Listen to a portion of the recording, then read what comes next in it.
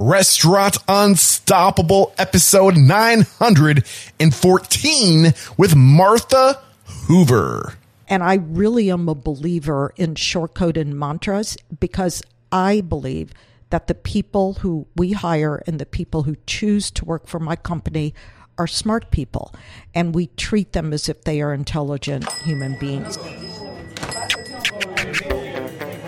Are you ready for it factors, success stories, failures, and bombs of restaurant industry knowledge? Then, join Eric Cacciatore and today's incredible guest as they share what it takes to become unstoppable. This episode is brought to you by Restaurant Systems Pro, and they are launching their first time ever 60-day pilot program. This is something that's never been done before. This 60-day event is at no cost to you, but it's not for everyone. Fred Langley, CEO of Restaurant Systems Pro, will be leading a group of restaurateurs through the Restaurant System Pro software and setting up the systems for your restaurants. Fred will teach you recipe costing cards, guidance in your books for accounting, cash control, sales forecasting, checklist, budgeting for the entire year, scheduling for profit, more butts and seats, and that's not it. If you are interested in this, head over to www.restaurantunstoppable.com/RSP. That's RSP for Restaurant Systems Pro. www.restaurantunstoppable.com/RSP. This episode is brought to you by Pop Menu. Trying to meet the demands of in-person hospitality can be demanding, which is why I recommend Pop Menu Answering. Pop Menu Answering turns every restaurant phone call into an opportunity. It uses artificial intelligence to answer the simple questions that are tying up your phone lines, like, can I make a reservation? Or where are you located? And over 50% of restaurant guests are happy to have their questions answered by an automated system. Prevent lost customers and impress your guests with Pop Menu Answering. And for a limited time, my listeners can get $100 off your first month, plus lock in one unchanging monthly rate at popmenu.com/unstoppable. Go now to get your $100 off for your first month and to learn more about Pop Menu's full collection of tools at popmenu.com/unstoppable.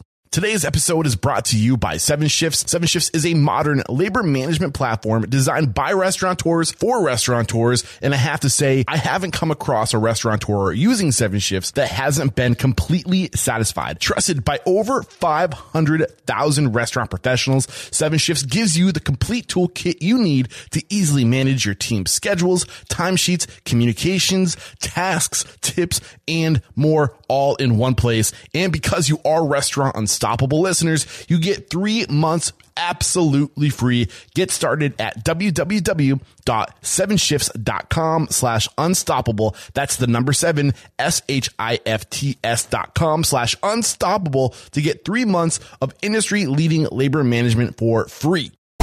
With excitement, allow me to introduce to you today's guest, founder and president of Cafe Patachou, Petit Chew Bistro, Napoli's Pizzeria, Public Greens, Apocalypse Burger, and Bar 114, Martha Hoover. Martha, are you feeling unstoppable today? Totally unstoppable. Thank you for having me. I'm feeling unstoppable. I'm really excited for this conversation. Kristen Barnett had nothing but amazing things to say about you. And after just doing a little bit of research, looking at what you've built here in Indianapolis and what you're doing for your community with all the different foundations and what you're working on, where we are today, this is like the headquarters for your foundation, correct? It is. We've been in this building 3 years. You're making a change. We're working at it. Yeah, you're making an impact, and I'm excited to share your story. But let's get that motivational, inspirational ball rolling with a success quote or mantra. What do you got for us, Martha? Well, in Patachou world, we use a lot of short codes and a lot of mantras, and I don't know if this is something that totally falls under the umbrella, but one of the things that has guided our company is the economic adage that the perception of abundance creates disdain for resources. The perception for abundance creates disdain for resources. Yes. What is that? Dissect that for me. Well, I will tell you. Think about it at the most simplest in terms of restaurant world. The thing that costs restaurants the most is the creation of waste. And it's not just food waste or product waste, it's human waste as well. It's just waste on every part of our very fragile ecosystems. So when we first started employing this short code, the perception of abundance creates disdain for resources. We were talking in terms of our ingredients. We put a lot of money, a lot of energy into how we source and resource our ingredients, our product. And we really needed staff to honor that and to not just, because they could open up a walk-in that had beautiful organic produce did not mean that they could over portion the produce or whatever it was. But as the company has evolved, as all of the mantras that we use internally have become more embedded in every way, we use short codes and mantras. And we have since 1989. And I really am a believer in short code and mantras because I believe that the people who we hire and the people who choose to work for my company are smart people. And we treat them as if they are intelligent human beings. So when we use complicated quotes like the perception of abundance creates disdain for resources, there's an assumption out there that people wouldn't understand what that means and would not be able to apply it to different areas of a restaurant ecosystem. But that's not true. Okay. We have smart people working in the restaurant business. This whole idea that it's people who can't find something else to do and somehow out of just a lack of opportunity fall into the restaurant world and then can't get out. I just refuse to accept that as truth. And it really, understanding that as my basic assumption that people choose restaurants, not just customers, but staff choose restaurants. Absolutely. I mean, like your inner guest, right? Like 100%. Your employees could go to work anywhere. I think Danny Meyer puts it really well where he says your employees or your team is essentially volunteering to work for you because they could work anywhere, right? They're choosing to do business with you. You're paying them. They're doing business with you. Like you need them, right? They're choosing you. Yeah. Just like your guests are choosing to do business with you. I know that is people right now are talking about it. Top of mind in the restaurant industry is treating staff as we have always honestly looked at our staff as our internal customer. Yes. Yeah. Yep. So I really want to kind of drill down on this quote because I don't usually do this. It kind of reminds me of a history, or not history, but like English class in high school where the teacher puts a sentence up like poetry and you really like break it down and know what it means. So I'm going to read it one more time. The perception of abundance creates disdain for resources. So think of it this way. I think we need to define disdain. Okay. So what does disdain mean to you? Disrespect. Okay. Disrespect, misuse, the ability to take resources that have value and treat them as if they have no value. Yeah. Yeah. So the perception of all these people that are out there that are so disposable creates this idea that there's no value to the relationships you currently have. Yes. I love that. 100%. Beautiful. It actually, this idea took hold as we decided as a company to look at our platform on sustainability and take it from a purely green/environmental outlook, which is at the simplest, right? How people define sustainability. And we decided that sustainability needed to be embedded in every action that our company takes, from food sourcing to retention of customers, how we attract staff and how we retain staff, how we communicate and relate to our general community, not just the community of customers that we have, but the community in which we exist and in which we live. Yeah. And so we just, we have determined that, first off, in terms, I'm sorry, I sound a little clunky. You're going to have to edit this. No, you're doing great.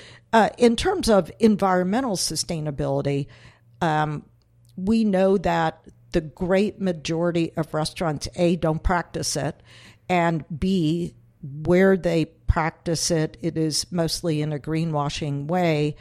And we also believe that the great majority of restaurants look at environmental sustainability as what to do with the waste when waste is created. And we decided, again, to upend that assumption by saying, how do we not create waste in the first place? Yes, with everything you do. So essentially, what you're doing is just being economical. The bottom line is it all impacts the bottom line. Yes. Yeah. And what I wrote down while you're talking, it applies to everything, and it's units of work. Why do more work than what's absolutely necessary? Why use more resources than what's absolutely necessary? It's not unconscionable, just not just cost of goods. Yeah. Labor, not just, but not just those things too, but also like my energy of showing up. Am I giving more to this business than I need to? Right. I think about like work-life balance. That applies there too. Do you think that? Work-life balance as a woman in this industry, I started in 1989, and the question that has historically been asked of me, regardless of who's doing the asking, has been, how do you achieve work-life balance? And it's a question that I don't feel like I have ever answered as well as I should have, and it finally occurred to me that and this was many years ago, 15 years ago, maybe 20 years ago, I'm a mother of 3 children. I've got dogs. I've got, at one point I had horses, goats. I still have tons of chickens. I've got a husband who also has a separate career from mine. I love that the husband made the list. Yeah, he did make the list. Yeah, I always say I have 3 children and 1 husband. But I guess my whole point in saying all that, I have a full life and on top of having restaurants. So people, of course, back when my children were young, would ask me about this work-life balance in a way that was, I think, an attempt to make me feel like I wasn't doing my best mothering. And here, I remember reading, 30 years ago in Women's Wear Daily, having nothing to do with restaurants. I was reading 30 years ago an interview of the great French fashion designer Sonia Rykiel. And she said, someone asked her a very similar question. Here she was running this international fashion empire as a single mother, I believe, of 2 daughters. And they asked her about her work-life balance, something that women get asked way more about than men do. And her response was, wherever I am, I feel like I'm in the wrong place. When I'm home with my children, I'm thinking about my business. When I'm at work in my business, I'm thinking about my children. And after I read that quote, or some form of that quote, I started really believing that balance in the world is impossible to get. It is just like seeking perfection. And I am a bit of a perfectionist, so I feel like I'm a way much a control freak. So I feel like I have some expertise in these 2 areas, but I determined that it was best for me to look at my life as a blend, doing the best you can. But truthfully, I'm one of these people that loves work. Yeah. I was sitting on that question, work-life balance. Well, what if you get fulfilled? What if your cup is full when you're doing the thing that you love and you're there all the time, right? And so balance is relative. 100%. Like and I'm not looking for this even scale where I get to go home and turn off my mind and not think about my business and only think about my children or my husband or the animals or my house or whatever, or my friends, whatever it is. And also, I gave myself the freedom to say out loud that I am so passionate about what I do and it does bring me remarkable fulfillment. Yeah. That when I'm not doing it, some people look at work the way I look at my non-work life. Sometimes my non-work life, the forced relaxation and all that for me is kind of like if someone told me I had to go dig a ditch in 95-degree weather in Indiana when it's also raining. Mm-hmm. I'm sorry. I really find tremendous personal purpose in what I do. Yeah. And so you're making me think of something I used to say often. I used to say I don't believe in work-life balance. I believe in finding your life's work. Thank you. Yeah. Can I steal that? Absolutely. Thank you. And just quote me. Spread the word about restaurant stuff.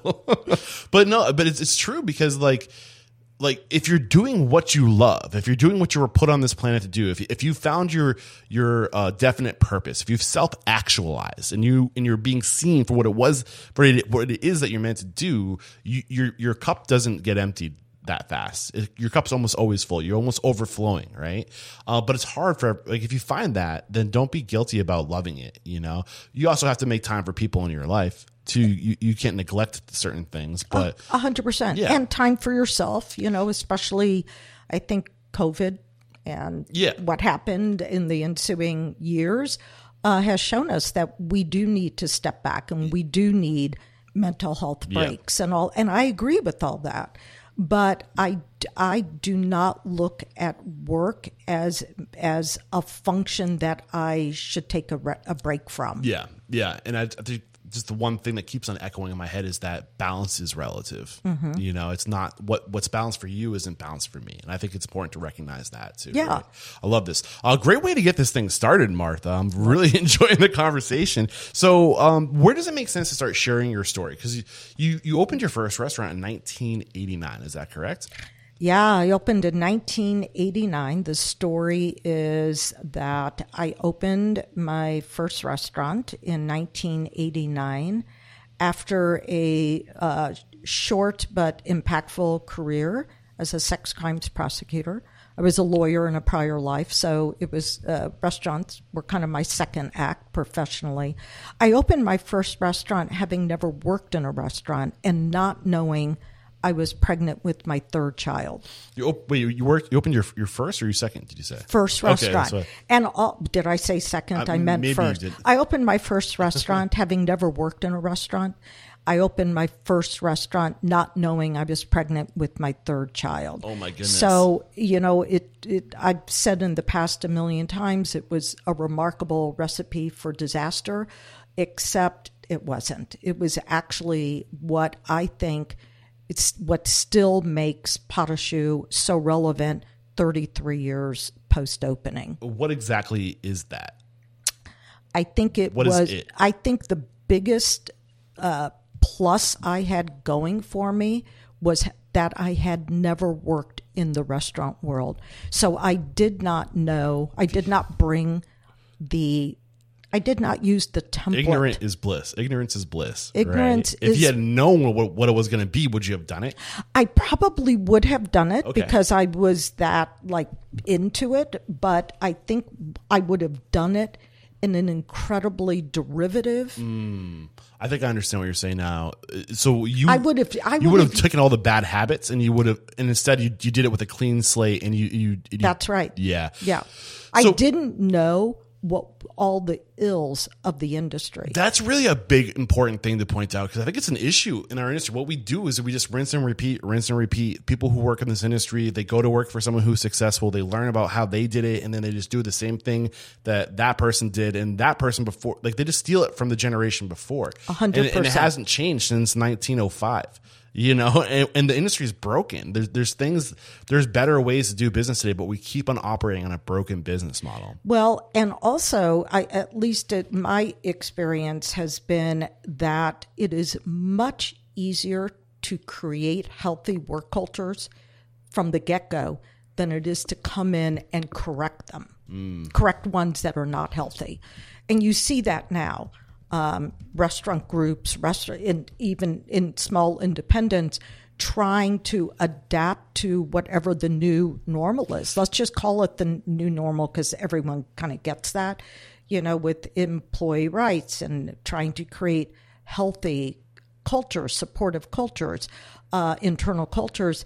It's almost impossible to stop and correct. Yeah, so I would imagine somebody with a sex crimes background, you had a lot in the back of your mind of just, if you're hiring people, human rights.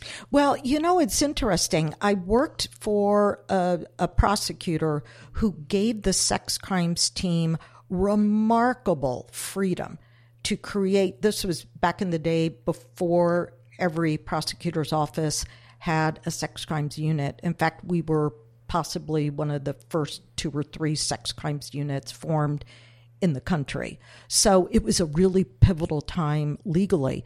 And truthfully, none of the real prosecutors, quote unquote, the guys doing homicides and that kind of stuff, wanted to deal with sex crimes. Sex crimes involved women as victims and children as victims, and it was seen as kind of, don't want to get involved with that.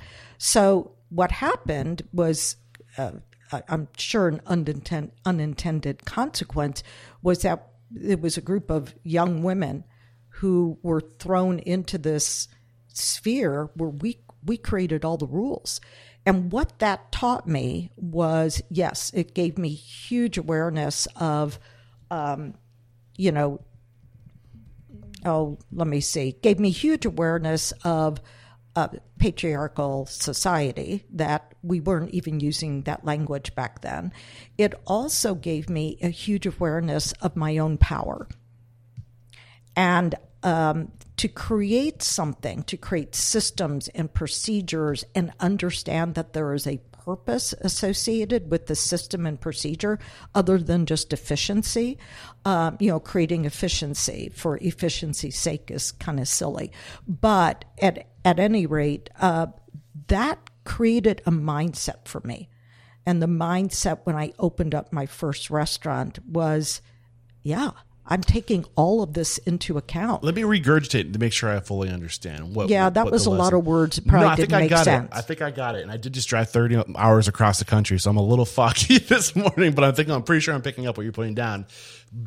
Having this autonomy in your legal career, and having free range of this vertical within your legal career gave you that ability to build something from scratch, and it empowered you to show you that you could do it. I think the other big lesson I got there too was that you started that with a mission, a purpose.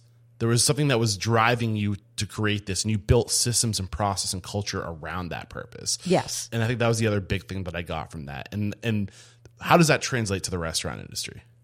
Well, I can tell you how it translates specifically to my company. Our company is a value-aligned, purpose-driven company that happens to serve food. Value-aligned, purpose-driven company that happens to serve food. And I think that is a critical departure from the narrative, especially that has been out there, with all these best of lists and the best chefs and the new restaurants and James Beard Awards and all that kind of stuff. I believe that I recognized from an early date, almost from the get-go, that the plate was extremely important, but it wasn't the only thing that was important. Okay, so you think that recognizing this early on is what got you that draw from these bodies, yeah. Okay, got it. Yeah. Yeah. I think that distinguished Pas de Choux from day one. And day one was in 1989. I mean, go back. I don't know how old you were in 1989. You were 4. You were 4. Food wasn't even invented then. No. I mean, it was, but it was reinvented to garbage, and then we had to go back That's to right. what was, absolutely. That's right. So, and Indianapolis, by the way, I mean, I'm located in Indianapolis. Indianapolis was probably one of the most fertile testing grounds in the United States, I believe it was Indianapolis and Columbus, Ohio, with every chain concept. We had no real history of ethnic restaurants and communities that were, we don't have in Indianapolis, for instance, a Chinatown or so. I'm hesitant to go down this road, but I've heard a lot, and I've become made aware recently of a lot of these big corporations, the McDonald's, the Wendy's, the KFCs of the world, were targeting certain demographics, certain types of communities, mostly African American communities. Have you heard that? Am I off? I have heard it, but I can't wasn't sure if you speak knew to much it about because that. I even think in today's marketing, there is a tremendous amount of demographic data mining, don't you? Yeah, but I'm curious. I mean, what was the demographic of Indianapolis at that time?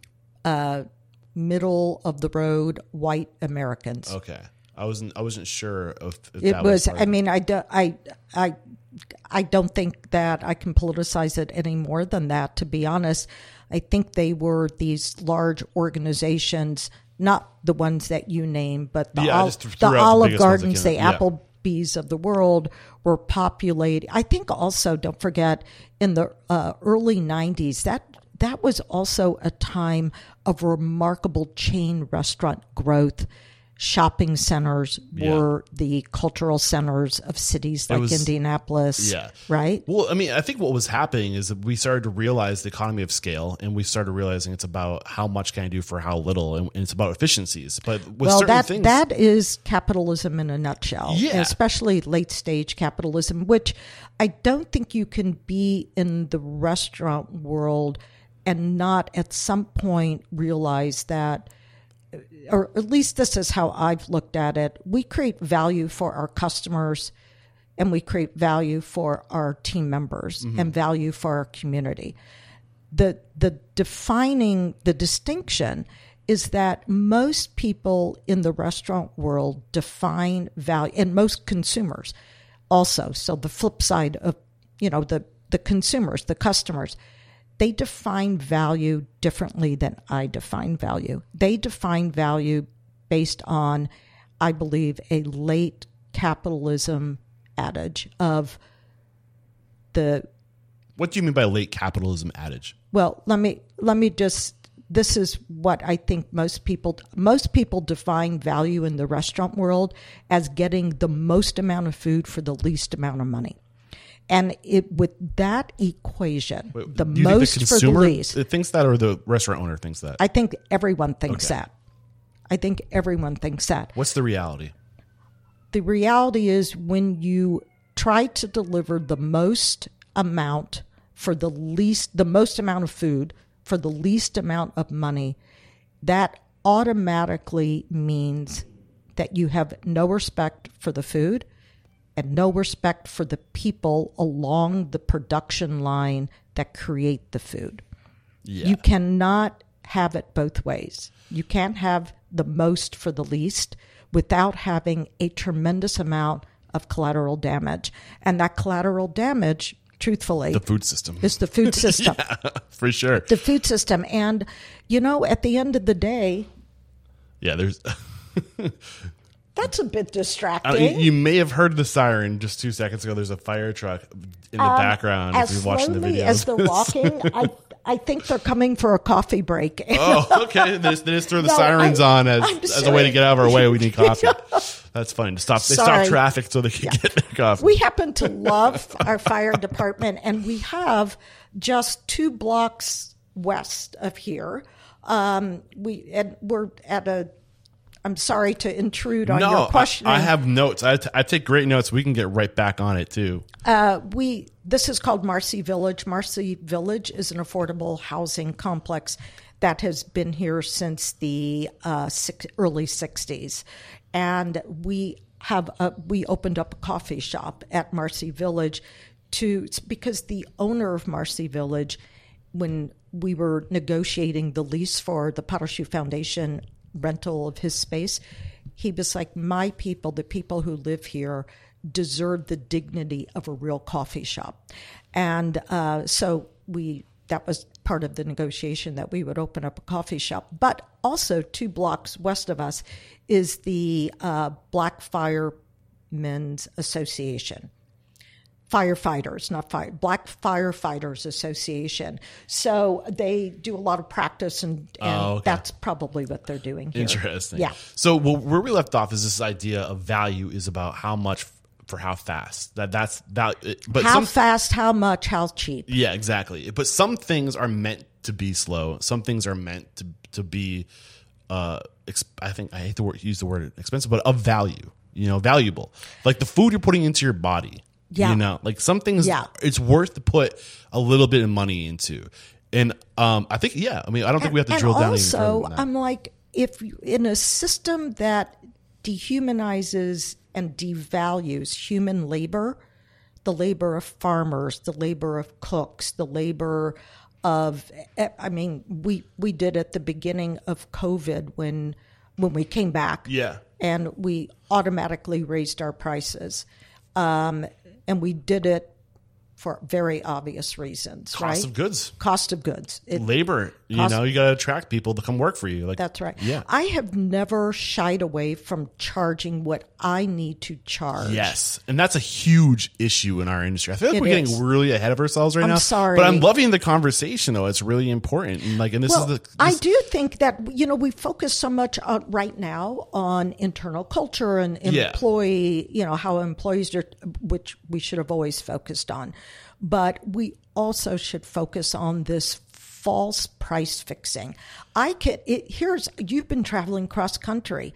There are almost universal national menu pricing. A cup of coffee is, let's say a cappuccino, is $4.50 in just about every city you go to. Yeah. It doesn't make sense.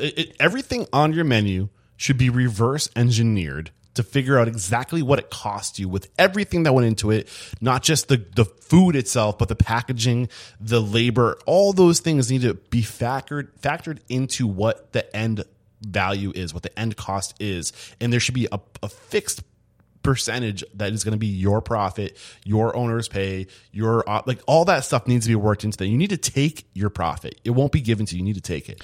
Well, let's face it. Restaurants need to be profitable. Yeah. And like any other business. Like any other. They are. No one questions, let's say, Apple for charging $1,500 for a phone and making obscene profits. In fact, people applaud them for their ability to make obscene profits. No one cares that Tim Cook, a brilliant business leader, way smarter than me, I get it, way more successful. I don't even know what the guy makes, but no, I guarantee people out there are like, yeah, he deserves to make $100 million a year. Why then do people expect restaurateurs, people who own restaurants, to eke a living out of their restaurants? Why then? What's the answer? I think it goes back to the muscle memory of consumers thinking that food has to be cheap. And when they say food has to be cheap, it automatically means that the people involved in the food chain, farmers on up, do not get paid their value. Yeah. Basically, ever since World War II, the food system has been warped. But anybody who's alive today, really, some people were alive before that, obviously, still to this point. But the majority of people don't remember what the food system was, what it was like to go to the market where the food was grown locally. Our perception of food has been warped. And it's not the consumer's fault. It's all they know. And we've been conditioned to think that a burger costs $3. That's right. We've been conditioned to think that food is... So what happens when that burger costs $3? It means that you are not taking care of the animals properly. Mm-hmm. You're not taking care of the workers involved. You are disrespecting not only the resourcing that goes into that meal, but every aspect of it. And I just find that to be like remarkably unconscionable. Yeah. In, the mission statement, I like to echo it. We're kind of getting into the kind of type of conversation I like to wrap up with, but I'm happy. Oh, to I'm sorry about No, that. like it's just, I'm happy that it's coming early, but the mission statement is to inspire, empower, and transform the industry. And this is the transform part. That's what we're talking about right now. What's broken with the industry and what needs to change. And I think to kind of, where is this all heading? Where is this conversation heading? We need to educate the consumer as to what it costs to do food right. Well, I don't know if you've noticed, but on every one of our menus, we have our company's mission statement. And our mission, on our menus, it states, our menu pricing reflects our mission to improve the prosperity and security of our business, our team members, and our community. It takes money to make a change. You need resources. That's right. But you know what else? You also have to talk about profits themselves. I believe that not all profits are bad, and profits are necessary in any and all businesses. My biggest concern as a restaurateur is this idea from every front that the restaurant owner, when I first started in the restaurant industry in 1989, it was common for restaurants to have profit levels of north of 20%. Yeah. Do you know what they are today? Probably 5 or 8%, I think. The average, according to the National Restaurant Association, the average restaurant is at a 5% profit. Now, what happens when you're at 5%? You're starved. In all aspects. You are working. Yeah. You're most often your fingers to the bone, number one. Number two, you have no ability to handle the vulnerabilities that... No security. No security. And you cannot address your vulnerabilities. And COVID should have shown everybody that vulnerabilities can crop out of nowhere and bring an entire industry to its knees. Yeah. And one of the reasons is because it does not, because of the system that we're talking about. And I know it seems very high level, but in a very practical day-to-day manner, I made the decision, mainly because I didn't know I wasn't supposed to pay my people well from day one and to charge what I needed to charge in order to do that. And also, we just came full circle. Thank you. I saw you going like, wrap this up. No, this is great. We just came full circle, but that's where we kind of left off, is that you didn't have any of these bad habits, this perspective of what the industry was. You came in with a clean slate, and you knew enough about business to know that you need to make money, right? Yeah. I mean, all of, for whatever anyone in the restaurant industry thinks they're doing, they are in a for-profit business. Yeah. First and foremost. Yeah. You did say something that I kind of want to push more on. You said that I think, quote unquote, that's capitalism in a nutshell, when it's about providing the most for the least amount or the fastest or whatever.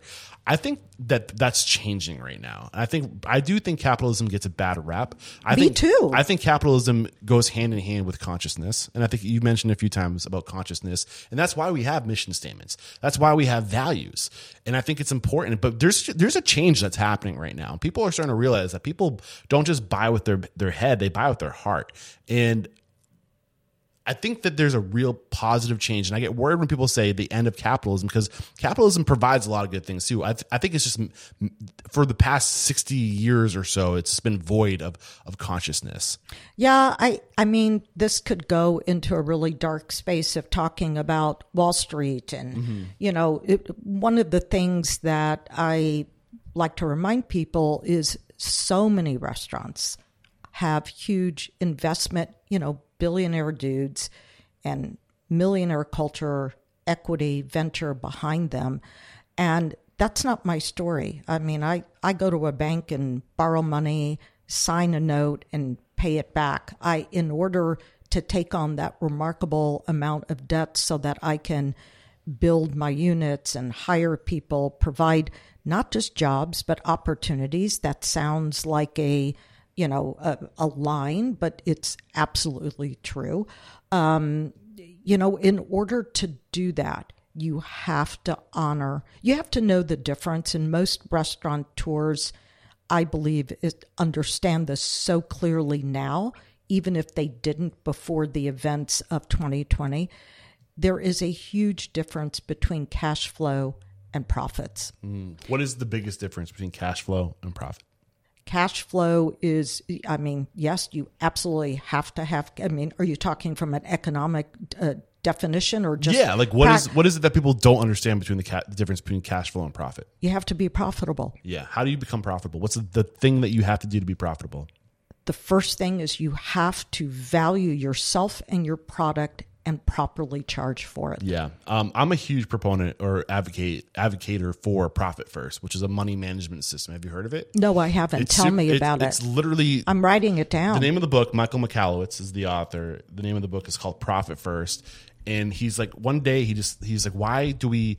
Traditionally, profit's what's left over. Like you charge something, you cover your cost of goods, you cover your labor, you cover taxes, you cover all the things that you are on the hook for, and whatever is left over is your profit. He says, why do we do this? We need to take our profit first. And I would say you also need to take your owner's pay first, because those are two different things. What you're paying yourself and what profit's different from owner's pay. Profit is money that you put away and you don't even touch unless that's buying an asset or paying off debt. That's profit. Owner's pay is what you need to cover your liabilities, your day-to-day liabilities, so you, Martha Hoover, can get through life securely, right? And then comes taxes, because that's not your money. Then comes operational expenses. And when you put operational expenses at the end, cash flow determines growth. You don't overextend. Exactly. But you're covering your liabilities, your needs, and you're putting profit away so you can grow. And I'm sorry, I'm a big interrupter. No, this is a conversation. Thank you. And we're playing tennis right now. But truthfully, I think one of the issues is over the last, I don't know how many years, I do think profits have been deemed to all be evil. It's not. I think, but that's why I push back on this idea of capitalism, because people think that money is evil. Money is just a way to measure relationships. It's an agreement, measure value, and business is just relationships. Look, if I weren't profitable, I wouldn't be able to hire more people. I wouldn't be able to pay thriving wages. I wouldn't be able to have a foundation that is doing remarkable work in our community. Wouldn't be able to open up additional locations to to all that. So I think this idea that all profits are evil just is a false narrative, that it's too simple. You know how everything is. If it's that simple to state, it's usually way more complex underneath the surface. Yeah, money talks. Money talks, and where you put your money.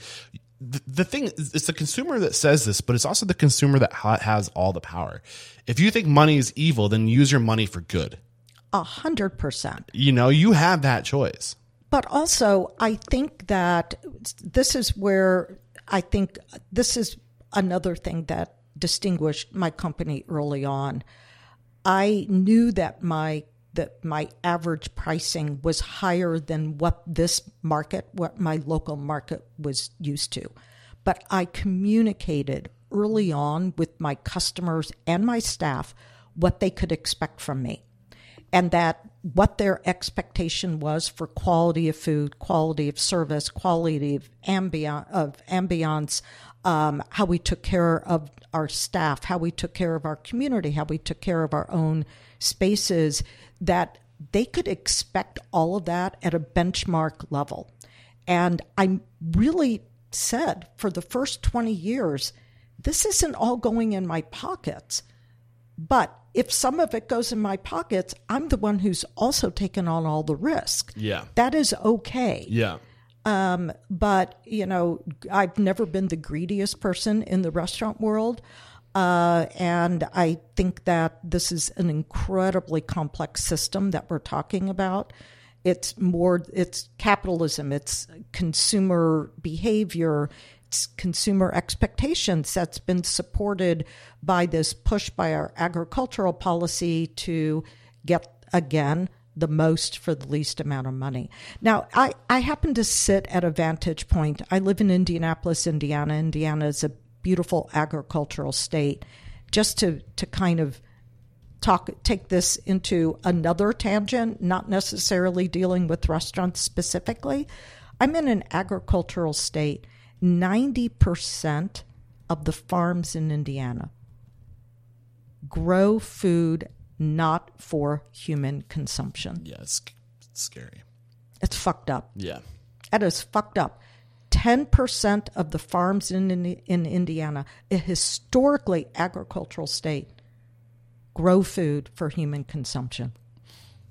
Now, what does that tell you? All those cornfields that you drive by that look so beautiful, those are all, I guarantee, every cornfield you have driven by are for biofuel, oils, and animal feed. Yeah, I gotta be honest. I don't think they look beautiful. They don't. They look like I don't. They're monoculture. They're not regenerative. When you know about how bad that is for the economy, and you just drive. I just literally, Martha, 3 hours ago parked our U-Haul, drove 30 miles across country, Oregon to Indiana.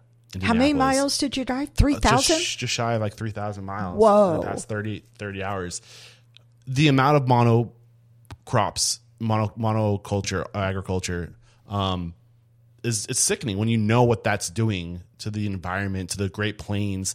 The Great Plains had as much biodiversity as like a rainforest, and we just stripped all that to grow corn. But everything's connected, and that trickles, and it affects the Gulf of Mexico. Like all this stuff, it's all connected. What we did to the buffalo and like all this, like what the role of all that was connected, And you look at this and you think to yourself, what have we done? Yeah.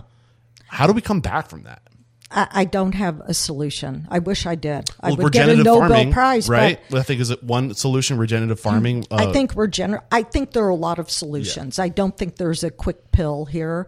The consumer has to know about this stuff because the consumer drives everything. And if they know, they choose where to put their money, the market will react to the consumer because that's all we friggin' do is react to the consumer, which is another big issue. We're constantly knee-jerk reacting to what are the consumer trends? What are the consumer trends? Why are we reacting to the market? The market needs to react to the industry. But I will say Pot au Choux, even in 1989, understood that. Again, businesses have to distinguish themselves. I'm in a huge category, restaurants. Yeah. You know how many restaurants there are in the United States?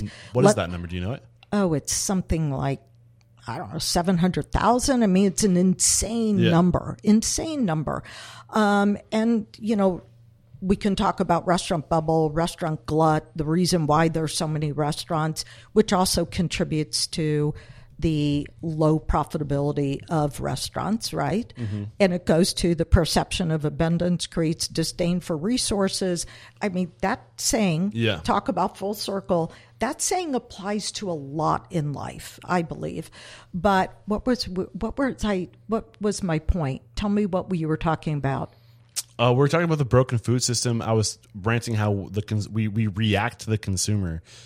We're guilty of just constantly reacting to the consumer, giving the consumer what the consumer wants. Oh, I know what I was saying. So even at the very beginning of Pot au Choux, one of the things that I didn't know was distinguishing us, but ended up to be something that was really put us on a path of the ability to be successful, was the fact that I was giving customers what they did not know they wanted. What did Henry Ford say? Did he say that? No, he said if you gave the consumer the people what they wanted, they would ask for faster horses. Yeah, I was just going to say we never would have had the electric car, right? Exactly. So I really feel that the social contract I enter into every day is telling my consumer, my customers, this is what you can expect from me. You have to pay for it because in return, this is what my staff can expect from me. In return, this is what my community can expect from me. And I think that in Indiana, we have had this remarkable success because people do identify the values of my company with their own personal values. Yeah. I'm loving this conversation. I think now is a great time to take our first break, to thank our sponsors, and we'll be right back to really start. I want to start focusing on your story and like how you actually started to do it. This has been a really great conversation, but we're going to really drill down now. Recently on the show, you've been hearing it come up often. Restaurant Systems Pro. If you've become interested, I highly recommend you sign up for the Restaurant System Pro 60-day pilot program. This is something that's never been done before. This 60-day event is at no cost to you, but it's not for everyone. Fred Langley, CEO of Restaurant Systems Pro, will be leading a group of restaurateurs through the Restaurant Systems Pro software and setting up the system for your restaurant. Fred will be leading the training, supporting you, and holding you accountable. Typically, this costs $10,000 a month to have Fred in your restaurant, but during this no cost to you 60-day training, he will be teaching you every process he does during the group coaching sessions, and nothing will be held back. During the 60 days, Fred will walk you through the Restaurant Systems Pro process and help you crush the following goals: recipe costing cards, guidance in your books for accounting, cash control, sales forecasting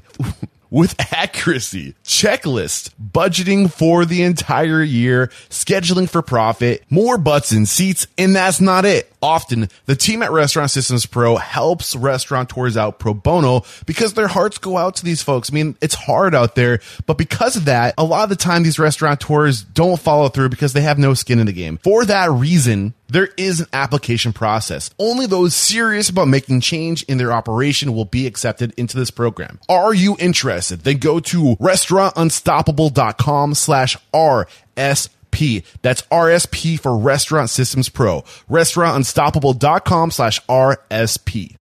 We're back, and we've had a lot of fun talking about the industry as a big picture, and that was great. But I want to spend some time now talking about who is Martha Hoover and how did you get to where you are today? How many total restaurants do you have as of today? 14, and we have 3 new locations of Café Parachute, my original restaurant, opening by end of first quarter in 23. So you have 14 plus 3 coming plus online. 3 coming, in a total of unique brands. You have 1, 2, 3, 4, 5, 6 unique brands. Sure.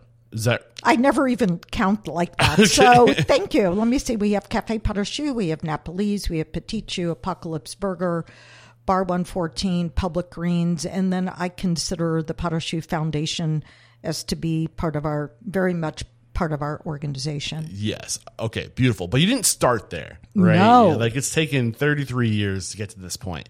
So when you opened back in 1989, you said you opened with a mission, right? Echo that mission one more time. Well, the mission evolved. But can I go at this a little different direction? Go for it. And I think I have a unique perspective than most people in business. Remember, I had no business background. I'd never worked in a restaurant, and I did not know that I was expecting my 3rd child. Yeah. So perhaps this is my singular perspective. I feel like I basically gave birth to twins a couple of months apart. One of the babies was my first restaurant. The other was my 3rd child. And the reason why I mention this is that concurrence of events allowed me, especially as I stepped back over time, to look at my business in a very similar way that I was looking at my son growing up. So I had 2 babies. Mm-hmm. I had 2 toddlers. I'm going to go through his lifespan. 2 terrible twos happened. I had these toddlers. I had this period of time of real growth when he started school, which allowed me, I had 2 other children, but they were already in school, gave me a different ability to focus on my business, right? He started driving. That's kind of when my company really went fast. Yeah.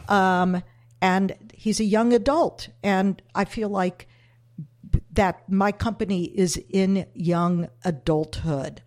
And with each of those life stages, going from being a baby to walking to running to driving to being an adult, with each of those stages, the values of the company remained the same, but the mission of the company evolved. The mission today was not the mission in day one. The vision today was not the vision at day one. I'm happy you bring this to the conversation, because we hear a lot about the importance of vision and mission and values. But I think sometimes people don't realize that as we evolve, as the world evolves, as we feed our brains information and knowledge, we get perspective, things change over time. Yeah. Your purpose can change, your mission can change, but you're right. Values tend to stay fixated. Because, it's the values to me that matter. Mission, Brad Stevens, I don't know if you're familiar with him, but you should be. Great NBA basketball coach of the Celtics. But prior to his going to the Celtics, he was a basketball coach at a small college here in Indianapolis called Butler University. And before he did that, he was actually an analyst, and he's very, very well known for his application of math and data to basketball. But he also was a remarkable friend and customer of my cafes when he and his family lived here and when he was coaching Butler. And one thing Butler, by the way, is a very, very values-based university. They call it the Butler Way. And it's pretty remarkable what they have done. I'm not here to talk about Butler. I didn't go there, but at any rate, it's part of our community, so, we are enmeshed. But one thing that I will never forget Coach Stevens telling me is that it's the values that matter way more than the mission statement. And his example, Enron, I'm sure you've heard of Enron, the failed behemoth Wall Street favorite that ripped off thousands of people while it gilded the pockets of the owners and people on Wall Street. A huge failure financially. And Eli Lilly, a company in our state, a pharmaceutical company that has contributed greatly to the health and prosperity of people around the world, particularly with their diabetes drugs. They have basically the same mission statement. Mission statements are not as critical to me as the underlying values of any organization. So what are our underlying values? I really believe that restaurants, particularly my restaurants, are sacred spaces. And we state that openly. These are sacred spaces. And what does that mean? It means that there has to be inherently a lack of chaos and remarkable respect for all who enter our doors. Yeah. So what are your core values? Just real quick, run through them. Have they been the same since you've had them? Or have they evolved? They really what are those have. Core values? The sacredness of our spaces, the respect that we have of our resourcing, and resourcing being not just ingredients, but our financial resourcing, the respect that we have for the staff who make all of our lives possible, the respect that we have for our consumer, our end user, our customer, and also a respect for the community that has supported us. Yeah. So what the values do, and correct me if you have a different perspective of what values are. From the way I see values, they're the filter through which you make all of your decisions. Yes. So like your mission is like, this is who we are. This is why we exist. This is what we do. This is our core focus. But every decision we make goes through the core values filter, right? Like, is this who we are? Does this align with our values? And you got to put that through the filter to get to the mission of what we're doing. But why is that more important to have that filter than to actually have your core focus? Look, all businesses have values. Whether or not they are values that I agree with, they all have values. The convenience store at the BP gas station, they have values. Those values are not my values. Those values are cheap, convenient, low-paying jobs, make the most money for BP. That's a different value, but they have values. our values are different. And I don't care what anyone says, all businesses are value driven. And their decisions do reflect the core values. Our core values just happen to not be in alignment with BP's core values. So when you started back in 1989. Yeah, it feels like 1889. I'm dyslexic, so I get numbers backwards sometimes. 1989. You had these values. You knew from day one you were a purpose-driven organization. What was it that you were trying to do when you opened? Well, truthfully, here's where the change happens. The baby, right? Yeah. I had this baby, the cafe. And I love that analogy, by the way. And it was a really great way to I want to pull back layers on that as we go. Keep going. Okay. So when I started, my focus almost 100% primarily was on opening a neighborhood restaurant, a restaurant that happened to be located in a neighborhood that I happened to live in. And I never felt like I was a very unique person. So I figured if I wanted to eat food that was prepared a certain way, remember this is 32 years ago, really at the height of chain, at the height of, the great Krogerization or whatever you call it, of groceries and all that stuff. I was returning food in my restaurant, homemade, something that wasn't being done. We didn't buy things off of the back of a large food distributor truck and throw them in the freezer and take them out and fry them and serve them. I was actually working with farmers in 1989. That was unheard of. And I was in a neighborhood, and I was doing breakfast and lunch, and I was a woman. And I had to shut down my breakfast line if my baby needed to be nursed or if I needed to run to the bank, all that kind of stuff. My focus in 1989 was purely on opening a restaurant in my neighborhood that served the kind of food that I served my family and friends in my home. So you walked away from a very secure career. You're a lawyer. Yeah, secure, but did not fuel me, did not feed my soul. I went to law school as a very default education. Law school for me was a default education. I think law school for a lot of people is a default education. What was missing? In the law? Yeah, your soul was missing. The ability to be creative and the ability to be creative and impactful. Okay. So you don't think you're impactful but defending victims of sex crime, or was it sex? Even that sex crimes, even that was mired in bureaucracy. There was also tremendous, as you can imagine, pushback from the general culture. People didn't take it seriously. It was very frustrating. And although I could have done it for the rest of my life, it was also extremely emotionally difficult. I bet. Okay. So when you first opened your first restaurant, which was 1989. Cafe, right? Yeah, Cafe Pas de Choux. Yep. What was your role in that restaurant? Like, what did you do? What did your life look like then? Like, what?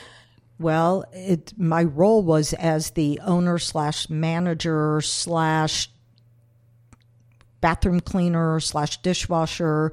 Because with restaurant, and I think this happens a lot with restaurant one or business number one, especially small business, mom and pop mindset, I think I didn't have, I had the perspective of a founder in the most narrow way. Yeah. I felt like I had to do everything myself. But by the time I had restaurant number 3, I understood, and this was in the 90s. Yeah. So again, before we really had the language to address this, I realized that I needed to get out of founder mode.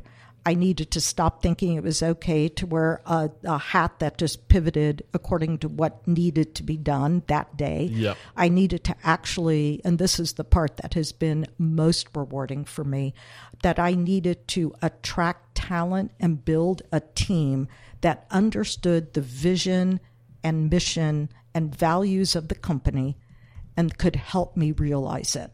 Yes. This is like where I'm at right now in my business. So this is like really resonating with me. I'm trying to build my own team, but I love. I mean, I just love that you really broke it down, but I kind of want to go back a little bit to when you were first opening. I mean, you had a successful career in law. You were making money as a lawyer, I'm assuming. Yeah, I mean, I was doing okay. So did you have money put away? Did you have a runway? Did you have that operating capital? This is, so 1989, I'm so frustrated with the restaurant scene in Indianapolis. I have always been just remarkably attracted and interested in food culture. This is more common today, I assume, because the world is so much smaller today. But when I was a senior in high school, so I was 17, I graduated when I was 17 from high school. And a week after I graduated from high school, I took myself to Paris. Wow. And I went there because I wanted to see the food. Yeah, I went to the museums. I loved the architecture. But what I really loved was going to the food markets, eating in the cafes. I love the idea of cafe life. So you've always been passionate about food. Always have been remarkably passionate about food. And interestingly, my father, who was an MD, PhD, used to tell me, as from when I was a little girl on, that I could accomplish anything in the world with the exception of being in the food business, because that was a true man's world. I think that's changing. I think you're evidence of that. 100%. But I grew up in the 50s and 60s.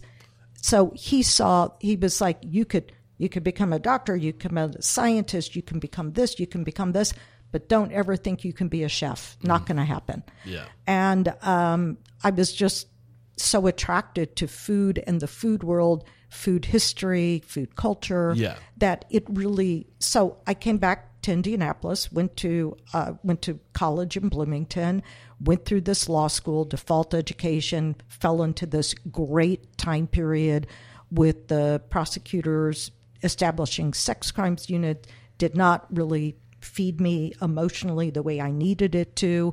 And at the back of my mind was always, I think I'm not unique, and if I want to open up a restaurant that serves food in a certain environment, a certain quality of food, I think there'll be other people in my neighborhood that are like-minded.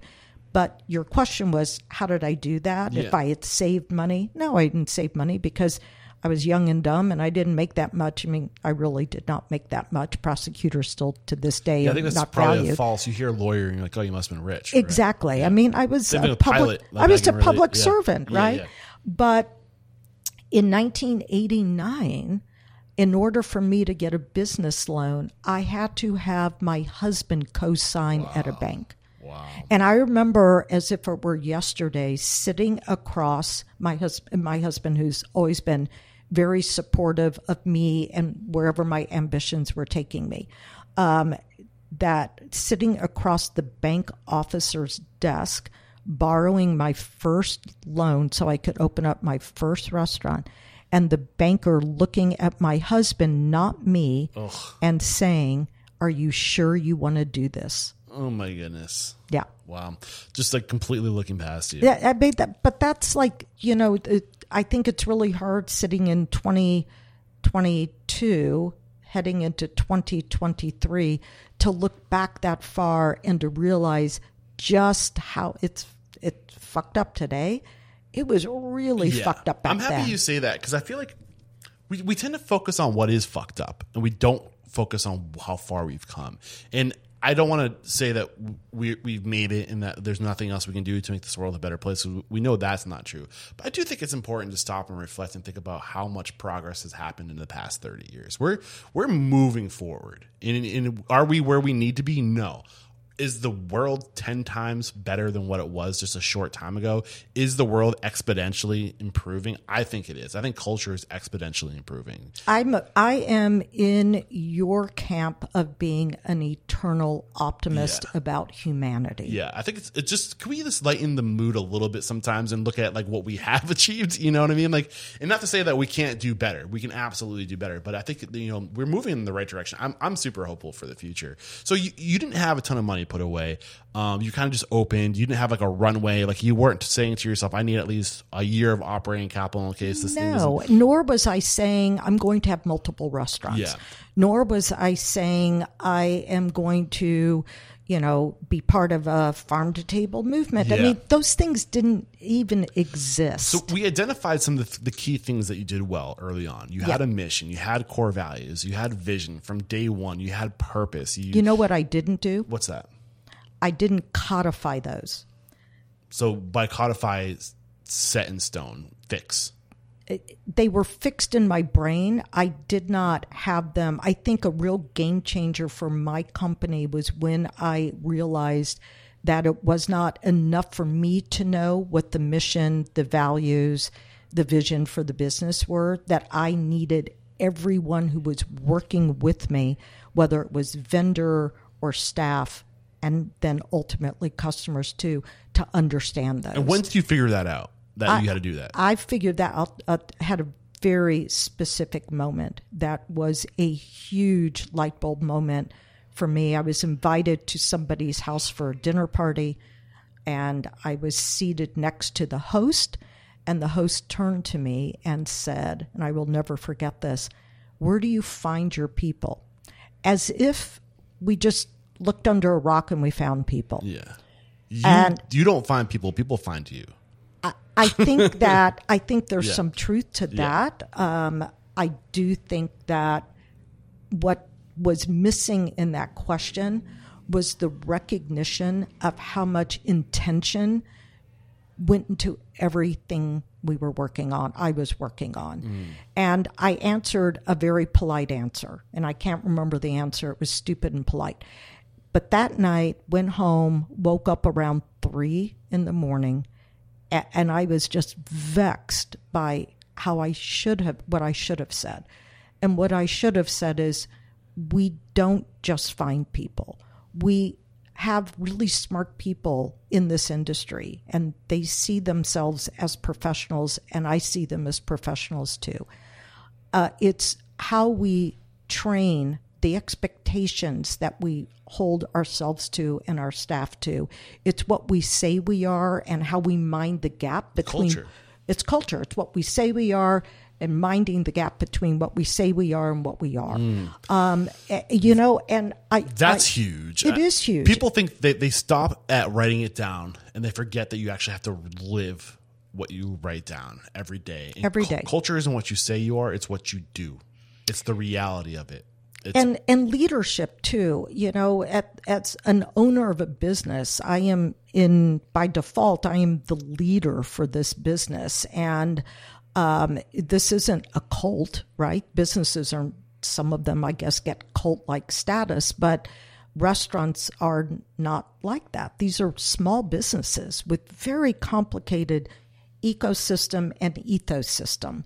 And what's the difference between an ecosystem and an ethos system? Well, ecosystem is, how it works financially, how it works, all that stuff, the operational aspects of it. The ethos systems are the values that are imbued in every aspect of the business. So you said it's not enough just to have these things. You have to communicate them regularly. You have to openly communicate them to make sure that people who are with you, customers and staff, and I also include our vendors too. Everyone. I'm like, this is what I'm trying to achieve.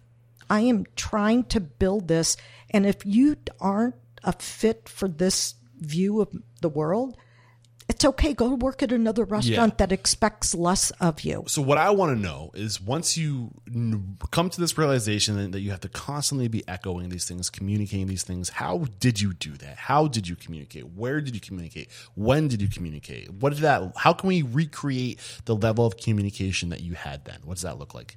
I sat down that night and I created my first draft of what I called Martha's Book of Rules. And the Book of Rules is a living document in our system. Every person is trained to it.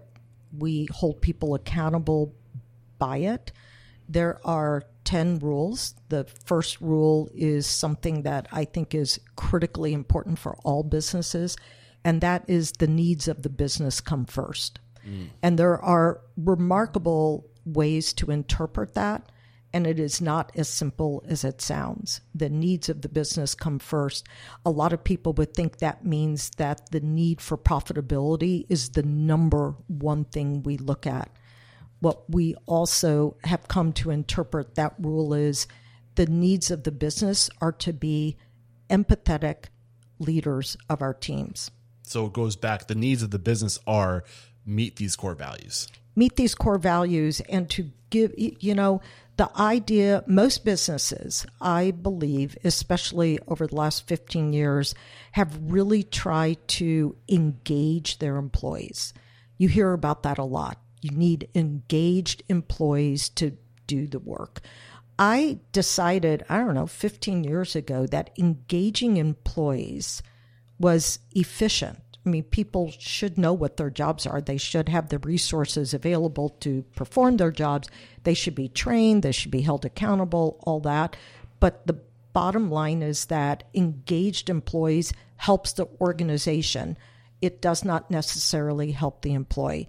And a long time ago, I determined that it was healthier for me to have engaged employees whose lives were enriched by being part of my company. Yes. And that's really, and that's one of the big realizations I made through this podcast too, is your business isn't about creating opportunity for you.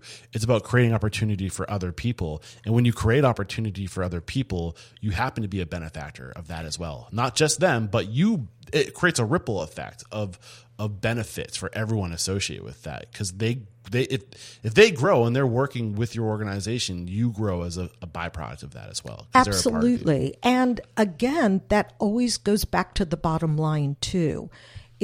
When you create healthy environments, give people not just respect, but opportunities for a career path that they want, and a career path that meets their own personal goals. Because everybody, to act like my goals are the only ones that matter. So I think this is like the evolution of, we use the analogy of the infant, right? Exactly. This is when they went to school. This is when you decide what your major is in college. Yeah. So taking a step back, the idea of how you're communicating your vision, your mission, your values, and it's not enough just to have these, but you got to communicate them. You wrote your book of rules where you put down all of your, is that where your mission statement, what lived in the book of rules, without getting into all the little details of what were like the headliners? Our book of rules are literally the chapters. There are 10 rules, and the book of rules is our structure. Let me see if I can say this better. It is our protocol. It's not a task-oriented book at all. It is a high level. These are the values of the company. These are our value guardrails. So those are your core values. Core values. And when do you so you write it down? I wrote it down when do you communicate it? How often do you communicate? We communicate it on. I can't talk this morning. I'm still if I sound like super mumbly, I apologize. Well, I always think that's my thing. So, okay. Going. So, how do you communicate it? It is communicated from the minute somebody walks into our establishment as an employee. We train to it. We hold people accountable to it. We hold ourselves accountable to it. It's truly our value statement. It talks about the sacredness of our spaces. It talks about the necessity to treat resources with respect. Yeah. All the stuff we've been talking about, it's been codified. But here's the thing. I realized at basically location number 3 that it wasn't good enough for me to have all this stuff in my head, that we needed to really make sure that everyone from not just the executive level, I didn't even have executive levels back then, but it wasn't good enough for me to have this information. I think one of the things that cripples most businesses is information silos. And we talk about it in terms today of being transparent. Well, I don't know how you define transparency. I always like to know when people throw out kind of cliched words, how they're defining those cliched words. I think transparency inside Pas de Choux is defined by the sharing of information. Yeah. So that's open book management. That's the great game of great game of business. Yep. Bo Burlingham, Yeah. Jack Stack, or Jack Stack. Bo wrote a book that I still Small Giants. recommend to Small Giants. Yeah. It really changed the way I looked at my business. I realized I was a small giant, Yeah. but I was not. That was a really pivotal moment for me a great intellectually. Yeah. It's still relevant to everybody. Yeah, and there's something that it's weird. Like you start with culture is omnipresent. It's everywhere, whether you think you have it. Just because you didn't write it down doesn't mean you don't have a culture. You do have a culture. There's cultures everywhere. It's omnipresent. And I think as you scale, which is what they talk about with Small Giants, like there's certain things you can say you're who you are, but as you scale, like you can't change the fact that some things are going to change about you because you literally have to do business differently to scale. Like you have to lean more on systems, processes, and procedures to scale. You just have to. So there's almost like a pendulum that when you scale, like you pull away from the human element and you rely more on the systems and process to be able to keep such a big lumbering beast moving. Yeah. That there's almost you sacrifice something. But the Small And Giants, normally, you know what gets sacrificed?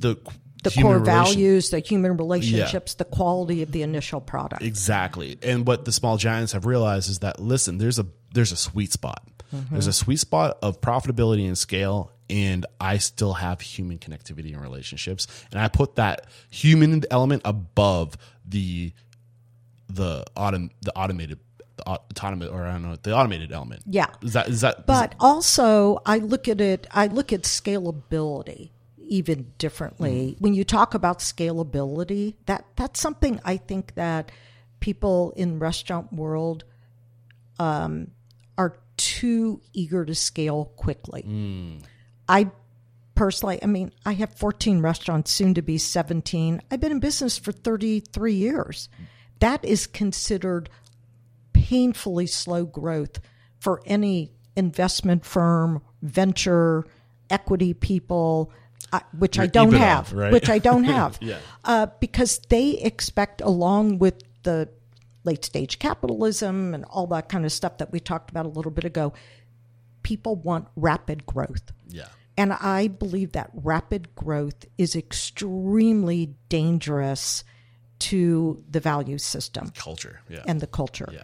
And if you really prioritize culture over profitability, you cannot spit out restaurants like it's, a BB gun. No. Why is that the case, do you think? What is it about growing fastly that hurts people?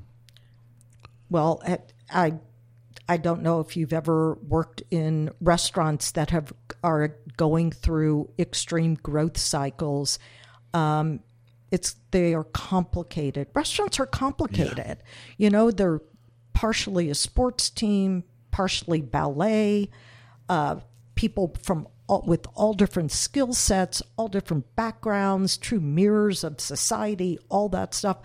In working with in a consumer environment where we've talked about this, people want things at a certain price point and are unwilling to pay for certain things. I think every time we build something new, we are also changing a little bit about how we build something new, and it takes a while to reach equilibrium. And if you're building so quickly, I don't know how you can do it without derailing something. Yeah, well, you have deadlines. You got to open. You got to put butts in seats, and sometimes you put the wrong butts in those seats for the sake of scaling, right? I always think, are you a music guy? Do you like music? I love listening to music. My pop culture, as far as the details of bands and like recollecting titles and things like that, that's not my strong suit. But go ahead. Well, I do love music, and I think about some of the most impressive albums, so to speak, were our bands or individual performers' first work. And then what happens is they have success with that first album, and then there is remarkable pressure in the marketplace to do another album. put out another album, get it out quickly, make more money, make more money, make more money. The second album is almost not as good. Never. Yeah. I mean, you tell me, the Beatles, maybe, the Rolling Stones, they mastered it, but there are a lot of examples of people who can never quite, bring that magic back. So, and I think there's similarities in the restaurant world. Had a great conversation with Chris Schultz. Chris Schultz started with Starbucks, and then he went from there to Mod Pizza, helped Mod Pizza scale, and now he's with Voodoo Donut. And we did a workshop on how do you scale culture. And what he talked about, what the focus of that conversation was, he said you need culture carriers. You can't just open a restaurant with a new team of people and expect them to understand what the essence is. You got to take implants. You got to take people that started it, and that is human. You have to put that human, that they are almost like a virus. They're carrying that culture, and that people, they will set the tone. They will set the expectation. You need those culture carriers. So you can only grow your business as fast as you can grow your people. And I think that's what happens is two things determine growth: cash flow and people. You need both. If you get somebody to give you $10,000, you can go out and build all the assets, the physical parts of the business. But unless you have those people in that business to carry the culture, you're not going to be successful. There have been very few examples in the restaurant world of restaurants, in my mind, that have rapidly expanded. And most of the expansion happens, this also I think is a problem in our industry, is the expansion happens with other people's money. I find that when people use other people's money, they lose respect for, there's disdain of resources, and they lose respect. Also, when you're using other people's money, somehow I think you lose creativity and innovation as well. Totally. When you are forced, when you only have X, like say $100,000 for the next year to like execute whatever project, you're going to go, how am I going to do that?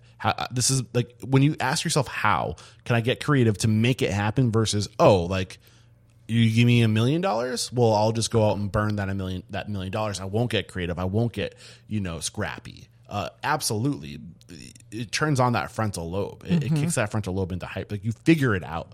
There's always a way. I do think that we at Pas de Choux have been, it's the one thing I have not been able to shake is startup mentality. Let's get back to this analogy you use with the children. I think I'm always a mother, so my kids are older.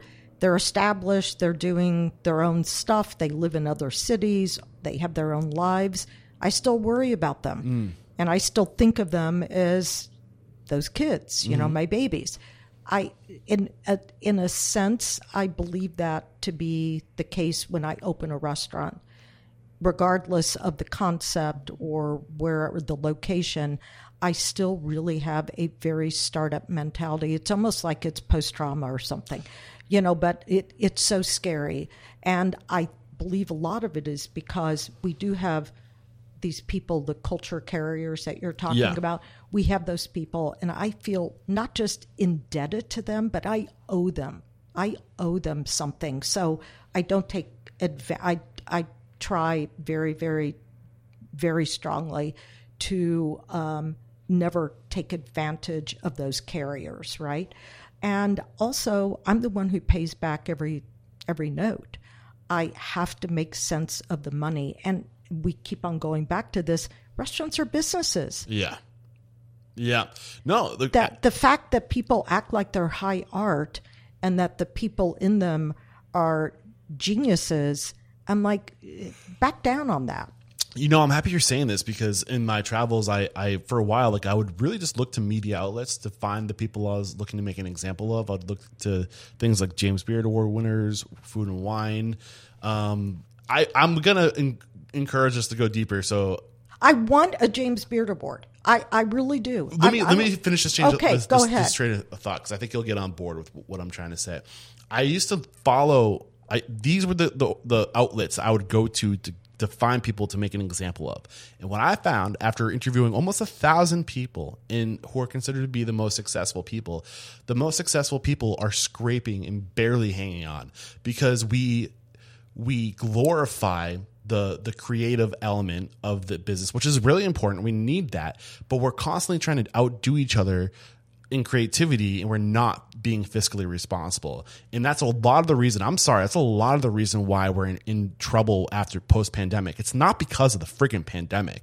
It's because of our value, like where we're putting the focus on trying to wow and impress people. And we're creating these huge lumbering beasts of businesses that have outrageous labor expenses because we're more interested in our ego and getting the trophy and getting the award to drive traffic to our business, because unless we get that fucking award, we can't sustain our business, because it's unsustainable. And we're all going for the same thing, and there's not enough awards to go around. Well, I am an anti-list person. Yeah. I do not buy into, when you go to, look, I'm old school. Let me just put this in perspective. I took myself to Paris when I was 17, back in the late 60s, early 70s. I went there.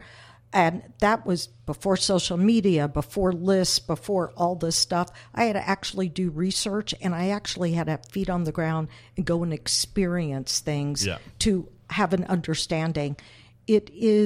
The world is very different today, but this list mentality, I think, is remarkably dangerous.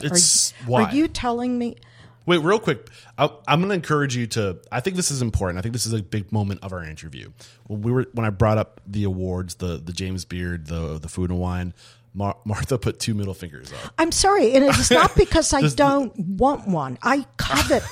If I could get a James Beard, I've been nominated 6 times. Yeah. If I could get an award, I would just die. But the reason I would die is because of the financial. It would be an additive to my financial bottom line, but if I think for a minute that my sole purpose in life is to get a James Beard Award, that's not my sole purpose of my business. But that's the thing, is people are getting, not everybody, but there's a good chunk of people who just have such admiration for these restaurants that get these awards, and that's what that drives them and motivates them to get involved in the industry, and that's what they're after. They're after these awards, and they don't think that they've made it until they've gotten a James Beard Award. How many restaurants we said it earlier, there's almost 700,000 restaurants. There's only 50 awards that go out, maybe? And you're telling me that there's probably more than that, but any list of the restaurants to go to in New York or Indianapolis, the top 10 restaurants, that's so insulting. Here's one way to look at it. Do you know how many awards would get, or how many restaurants would get awards that if they existed 20 years ago? You know what I'm saying? There's so many restaurants operating at a high level today that would have gotten awards if they came around 10, 20 years sooner. But now it's so much more competitive because there's the food's been elevated across the board. How can you tell me that this is the best restaurant in the Northeast or the Southwest or in the Midwest? That one restaurant out of realistically hundreds of restaurants that are doing just as good as that restaurant. How are you going to pick one? And also, most of those restaurant lists talk about only the plate. And I still maintain what I said at the beginning of our conversation. Restaurants are much more than the plate. Yeah. The plate is critical. We're in the food business. That's the low-hanging fruit, right? But everything else should matter too. Yeah. And a lot of the restaurants that have been elevated in reputation because of these lists, awards, whatever you call them, are restaurants that, and this, are restaurants that have perpetuated extraordinarily toxic practices. And for them to get the award, the carrot, is, I think, really wrong. Yeah, and that's exactly why I've been putting more emphasis on who do you respect and admire in the industry. I put the priority on word of mouth of people in the industry who recognize what other people are doing who need to be made an example of. I'm really trying to, I don't even pay attention to publicists anymore. I really don't. Either do because they're I. destroying the fucking industry, if you pardon my language, and we need to take our industry back. And I feel like this has been such an overarching high level conversation. Like I usually like to drill down into the nitty gritty and to get the details, but there's tons of value in today's conversation about what needs to change in our industry. And that collectively, can we just say, fuck the awards? Like stop holding yourself to those standards or those expectations, because that's not what it's about. And I think that give those awards, but for a restaurant to think that that's the only thing that validates them is 100% erroneous. Yeah, for sure. Okay, let's go back to this analogy of raising a child, right? So the first thing you realize is core values. We need to share our core values. What happened when you went from one restaurant to two restaurants? What were the things that you started doing differently? So you had to be in two places now. Yeah. 1 to 2 was, for me, the most difficult in my scaling journey. Why? Because of exactly what you just said. I had to be in two places and raise a child, or an infant and two other child. Yeah, three kids. Yeah. But them aside, those people aside, just talking about the business specifically, restaurant number 1 allowed me to do what I was doing creatively. Didn't know I was creating culture, by the way. Just thought I was dealing with the food in my neighborhood, building a clientele and a reputation. And it really was about the food. But I did not have the systems in place to multiply my work. So what did you learn about systems? That they are critically important. And I'll tell you what I have really learned is that in a restaurant, this is going to sound counterintuitive, but creativity is the enemy. When you have multiple locations of one brand, you cannot have everyone in the ecosystem working for those locations being their own creative geniuses. Why? Because consistency of product, consistency of service, consistency of everything is what matters at the end of the day. Because that's what people expect as they go from restaurant to restaurant. So as you scale, if you do not have the right systems and procedures in place, you're going to have basically two versions of the Wild West. And you just, that to me adds chaos. Yeah. And restaurants are chaotic enough. That's one of the reasons why I love restaurants, because I thrive in chaos. Like, that's why I think I love the interview process. I don't really prep that much. It's improv. And there's a lot of improv in the restaurant industry, especially full service, because you're, on the floor and you're basically doing improv with the guest, right? But I really believe that there was a moment in time when I had 3 locations. When was that? When did you go from 1 to 2 and 2 to 3? Are you asking me years? I'm really bad about that. Year 5 approximations. Year 5, I opened up the second location and almost immediately opened up the third location. And those were very opportunistic. I also realized, this was a long time ago. This was in the early 90s. I realized that in order to truly make profits that could change the lives of the people in my company, could change my life, could allow me to grow my business, you have to be at a certain level of profitability. And unfortunately, a single restaurant doesn't get you there. And that's part of the struggle. Yeah. That's part of the struggle and everyone gets that. Just to have one restaurant, you might do okay, but you're never going to do really well. So you started with core values, culture, vision, all these things, communicating. Low-hanging fruit.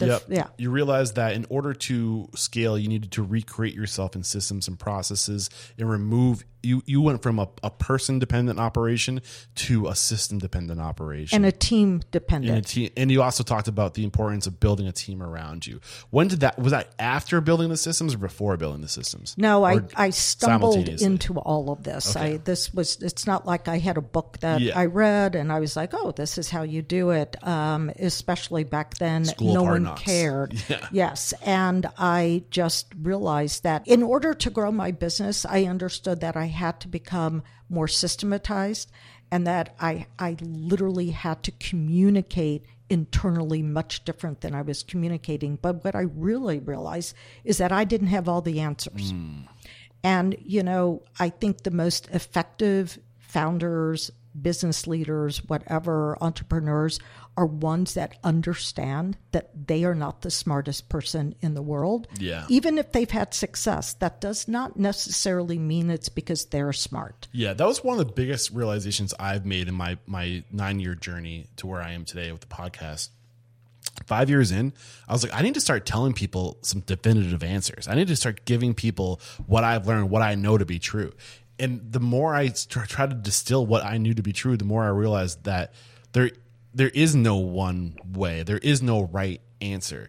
There's just a bunch of different possibilities depending on what your strengths and it's dynamic. It's constantly changing. And usually there is no right. There's too much information. The thing I know for certain is that I don't know everything. Well, the more I learn, the more I realize I don't know anything. And I realized that in order for my company to grow the way at some point, year 10 or so, I was like, oh, I'm going to grow this company.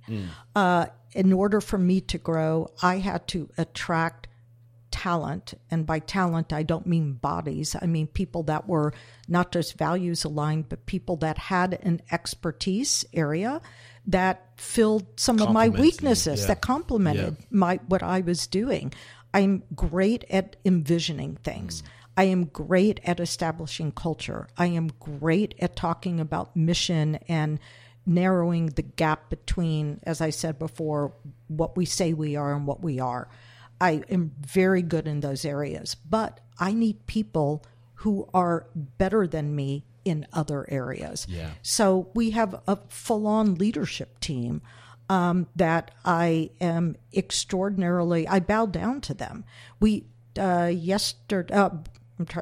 Wednesday of this week, we had a quarterly leadership meeting where we do this, we zoom out. This is a big zoom out conversation you and I are having today. And I think learning to step back and zoom out is one of the most important things you can do in your personal life and in your business life to make sure that what you're doing out there, what your daily tasks are, whatever it is your work is aligned with the larger picture of what you're trying to accomplish. We do these Zoom out meetings with tremendous frequency because, again, we've got a large team. We have a lot of people. We have to make sure that these messages and ideas and the way we talk about things, the language that we use, are fully integrated in everything that we do in the company. We also are starting, this is something we do periodically, we have a resiliency team, and we talk in terms of 10-year resiliency programming. I am very fortunate. One of the members of my team has her master's in food system sustainability. And you mentioned SLO before. She happened to get it from her master's from the University of Gastronomic Science, which was founded by the person who founded Slow Food. Are you familiar with Slow Food? Yeah. It's kind of an organization that has lost some of its momentum. Yeah, mainly because the ideas of slow food have been usurped, right? Yeah, they've lived their mission. Exactly. Yeah. She also is earning a second graduate degree in resiliency with the food specific to the food systems. So this is absolutely within her area of expertise, sustainability. And sustainability, the way we define it, is being a resilient organization, an organization that can identify its potential vulnerabilities and respond to them before they happen. Okay, what were the biggest potential vulnerabilities you've identified, and how have you responded to them? Well, overtime. The overtime competition always, right? The ability to attract talent it's everyone's vulnerability now, but it's something that we've been tremendously aware of since basically day one. Vulnerabilities, things that we have no control over, pandemics, horrible weather cycles, impacting, how about inflation? Those are all vulnerabilities that in order for my company to maintain its financial sustainability, right, in order for us to be long lasting, we have to understand how whatever future vulnerabilities are coming our way, that we are prepared to address them. Yeah. So much to talk about. So the first 3 restaurants you're talking about, we made it to the 3rd restaurant. Were these all the same restaurant, or were you developing? All the same restaurants. Okay. So I think another thing that you did with that I think is really smart is you also created a commissary around the 3rd restaurant. Yeah. What? And the reason I did the commissary at the time I had 3 restaurants is that the 3rd restaurant was when it became abundantly clear to me that having 3 different chefs or cooking teams create, even if with a firm recipe, they were always going to tweak it. Unfortunately, someone would always try to take a shortcut. Skill set would be different. Exactly. Yeah. And I'm like, no, I believe in consistency of product. I'm a total control freak. But I believe that a customer should go to a Café Pas de Choux if they went to location A one day and location B the next day. Their experience should be on the same level. So a big part of that, not only is it improving consistency, but you're also probably cutting back on labor, I'm assuming. Cutting back on labor, and also in terms of scaling, I don't need to reinvent these huge kitchens in every location, because we have a huge kitchen that is making our breads and our desserts, our salad dressings, our soups. Which leaves footprint for more butts and seats. Absolutely. Yeah. Yeah. These little things. One thing I am curious about, because when I get to talk to somebody who's had a career over such a long period of time, 33 years now, right? Your business has probably evolved a lot. Talking about just finding efficiencies. It looks like you've been searching for efficiencies for a long time. You did it before the advent of technology, you know, and how have you been forced to evolve over time now with 14 locations in total?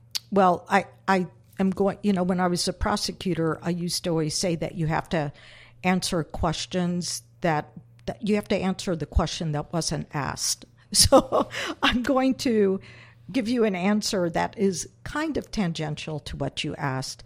We realized sometime around 2018 that we needed to be a higher tech company. Where were you? Paint the picture of where you were prior to 2018. Well, we bought into the line, the myth, the narrative that food was art, and therefore technology, you couldn't apply technology to it without losing some of the art. And sometime around 2018, I had an epiphany, and I don't know why. I just remember at some point going, man, we are just missing the boat here. Technology not only creates greater efficiency, it gives us data in real time, and that data can really help us not create waste in a variety of ways. And 2019, we were exploring these ideas. Then 2020 happened. And we were literally, it was like a cream pie that was thrown on our face because we had not moved quickly enough to embrace tech. So is this around the time Kristen Barnett comes into the scene? It sure is. Yeah. So how did Kristen Barnett help you? Why did you bring Kristen on? Well, again, it goes back to, I knew that we had weaknesses on our own team. Yeah. A little context for the listeners. Please. Kristen Barnett, recent guest on the show, was the chief operating officer, I believe, for Zool, which was a ghost kitchen company. And prior to that, she was with Diggin as their strategic development person. Yes, specifically logistics behind how the commissary. So, there's a lot of similarities here. I'm starting to see that. She called you out, which is why I'm here. We literally just drove across the country, and when I was like, we need to make a stop for one interview because I don't know when I'm going to be in Indianapolis next. So, while we're driving across the country, a little detour, I want to get this interview. So she called you out because she worked with you. So that's why we're talking about Kristen Barnett right now. So how did she help you out? Well, Kristen and I first met through a series of women in food conferences, and I was so impressed with her high function. You talk about smart, high functioning intelligence, ridiculous, right?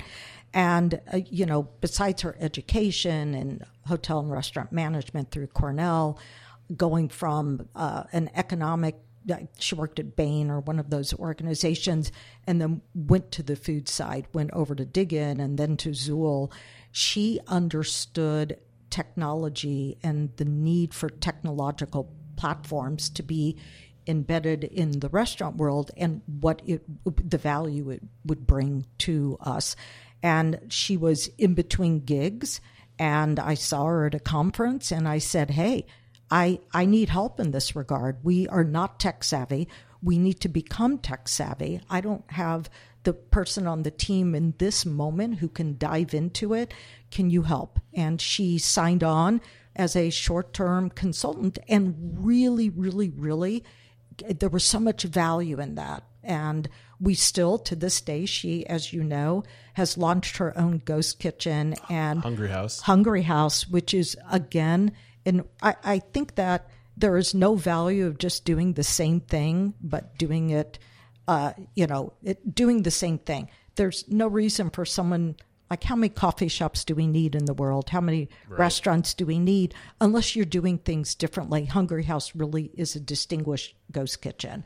Yeah. But her knowledge about tech is remarkable, and she really put us on a pathway where we now have really embraced tech in our system. Yeah, if you guys did not catch that episode, Kristen Barnett was episode 910.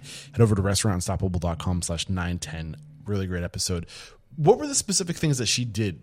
If you're reflecting back, you said that she helped you implement technology, but get granular. Yeah, I'm going to get really granular. She took our existing data and interpreted it in ways that helped us not create waste. Okay. And that, to me, is the best thing that technology can bring to a restaurant. Since then, we have installed food and inventory management programs that work in real time. Can you share which programs those are? We use a platform called Foodager. Yeah. Which is Foodager, Bevager, which I think is Foodable now. No, is that right? I don't know. I know it is Foodager. Craftable. Is that it? I think so. I think they rebranded it to Craftable. She also introduced us to Bento Box. And what's Bento Box? Bento Box is a web developer specific to the restaurant industry that also has the ability to integrate several other tech platforms, and it allows us to not just improve our website, but also, the content of which we created, but they installed, or I don't know what the right word is. Implemented, I guess. Launched. They launched, yeah. But also our ability to engage with our customer and our staff is through some of their technology. So just this, there are tons of tech platforms out there. They all promise to do the same thing, basically. Create efficiencies, give you data, connect with customers, connect with staff. They all do that. So they all say that. Yeah. But there are very few that understand restaurants. Yes. And these two, Foodager and Bento Box, both. In fact, yesterday I had a virtual meeting with one of our Bento Box. They just recently sold, didn't they?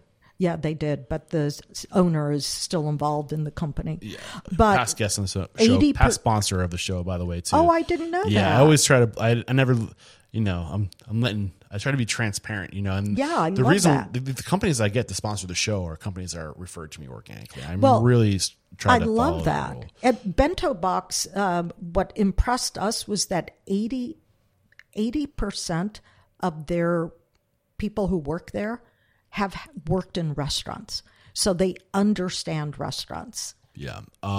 and Kristen, what's her last name? The owner, do you know her name? Can't she was a remember. past guest in the show as well. Really cool stuff going on there.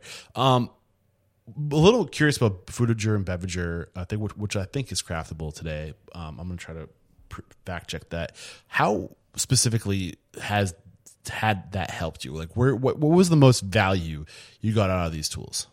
It allows us, look, they're very, we talk a lot about not creating waste as opposed to dealing with the waste that is created. I think there are tremendous nuggets in that alone. If you don't create waste, you don't have to figure out a way to get rid of the waste, and you save money on the front end and on the back end.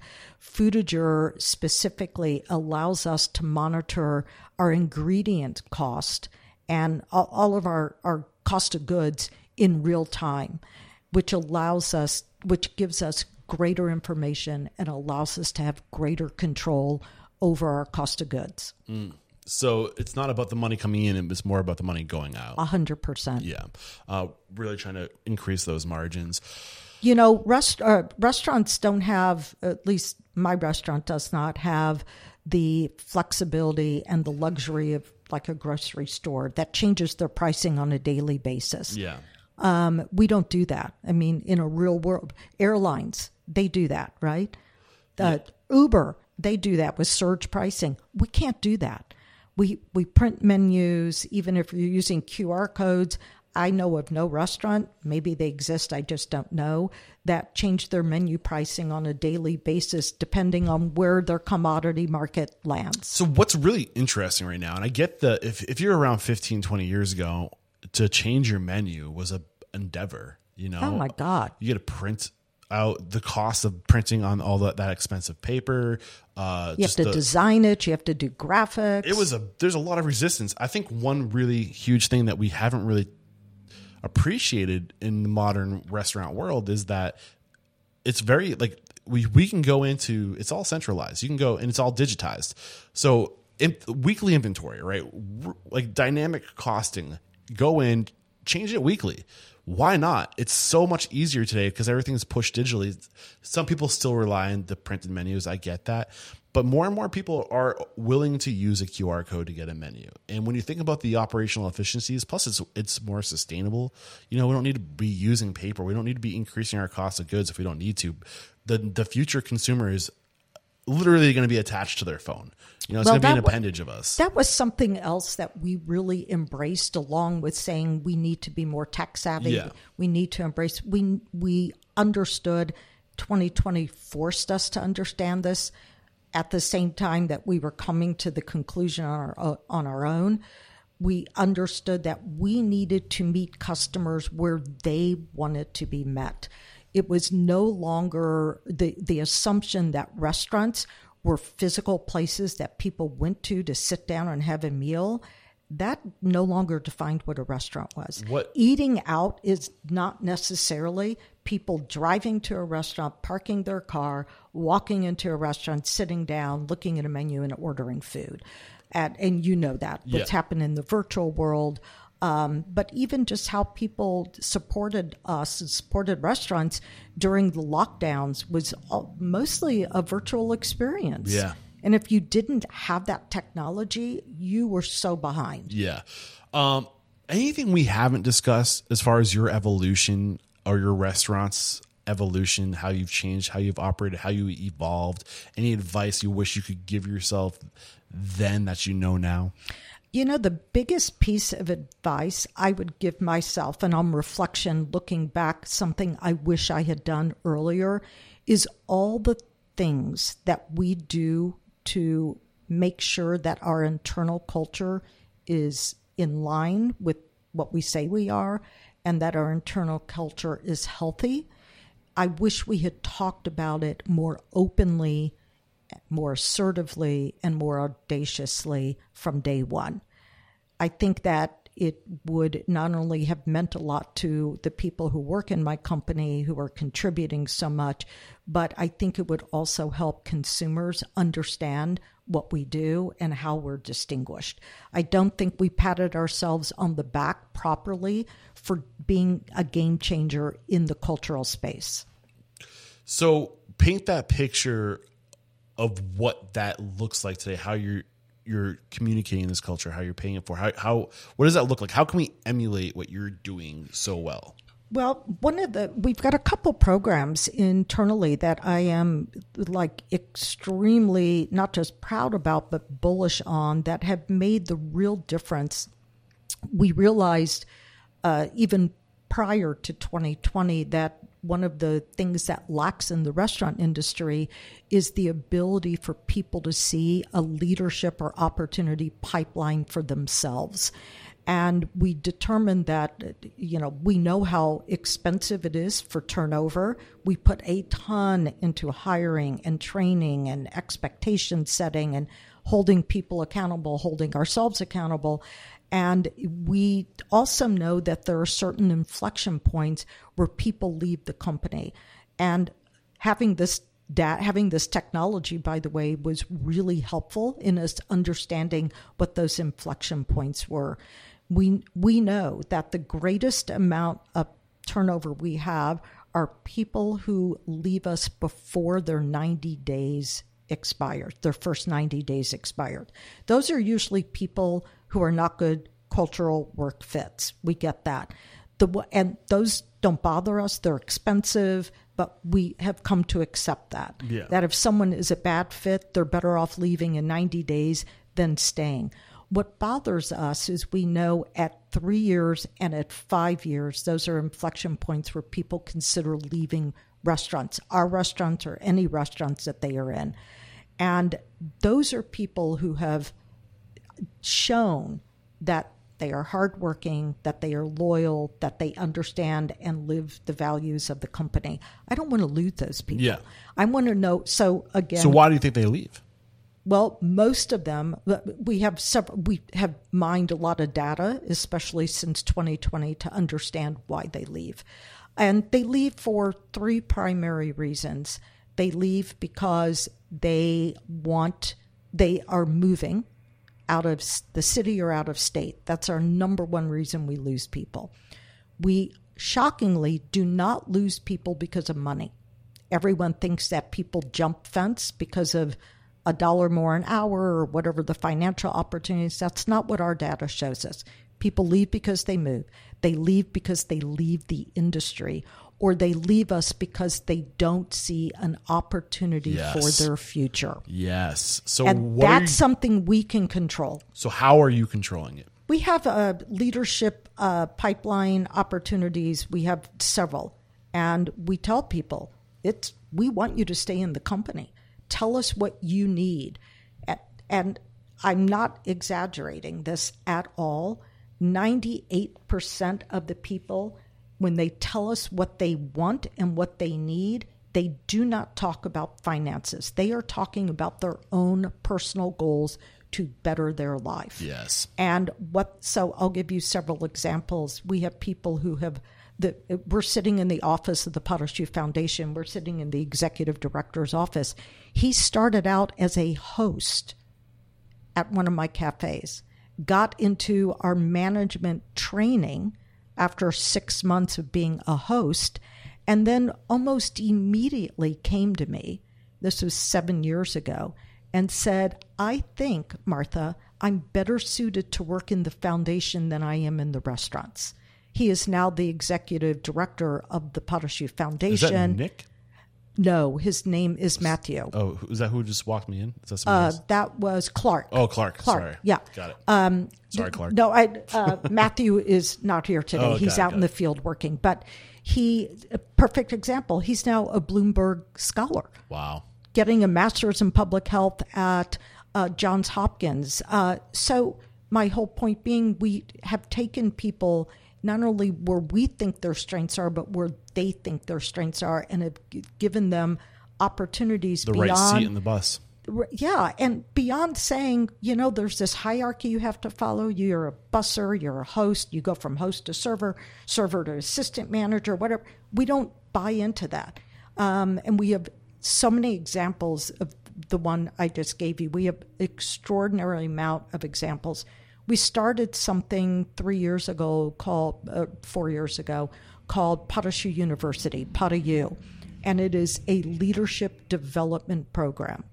It lasts a year. It follows the school year. It meets once a week, not once a month. It meets once a week, and it is an intensive on how you can develop your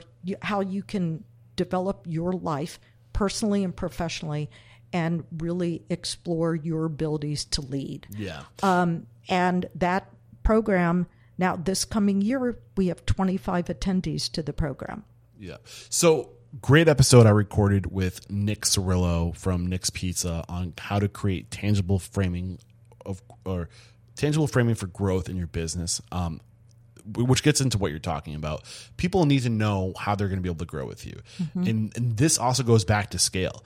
You scale when you have created all those paths of growth, and they're all filled, and you have somebody waiting in line, and then maybe even a third person in line for each one of those verticals. And that's when you say, if we don't open another location, these people are going to go someplace else. We'll lose them. Exactly. Yeah. And those are your culture carriers. 100%. And that's what determines your growth. So you have to show people, like, here are the different verticals within our organization. Chart your own path. And if you want to end up in this vertical over here, here's exactly how you get here. Here's step 1, here's step 2, here's step 3, and let's go. And with each movement, it opens up an opportunity for somebody else. And also, what we say very loudly is you don't have this idea that you have to always change, always be growing, always be scaling just for growth's sake. I'm like, if you are really fulfilled and happy doing what you're doing, I have one particular dishwasher who's been with us for 28 years. Now, is a dishwasher really a dishwasher? No, to me, they're logistical geniuses.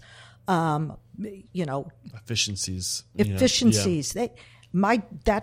Samuel is his name. He knows more about waste than anybody in my company. He can give me an idea at the end of the day of what the bottom line, what waste we created. He sees it going into the trash containers. He gets it. Yeah. And he also has remarkable pride of that position, as do I. So I also don't believe that it is right to treat any position as if it is an insignificant cog in our wheel.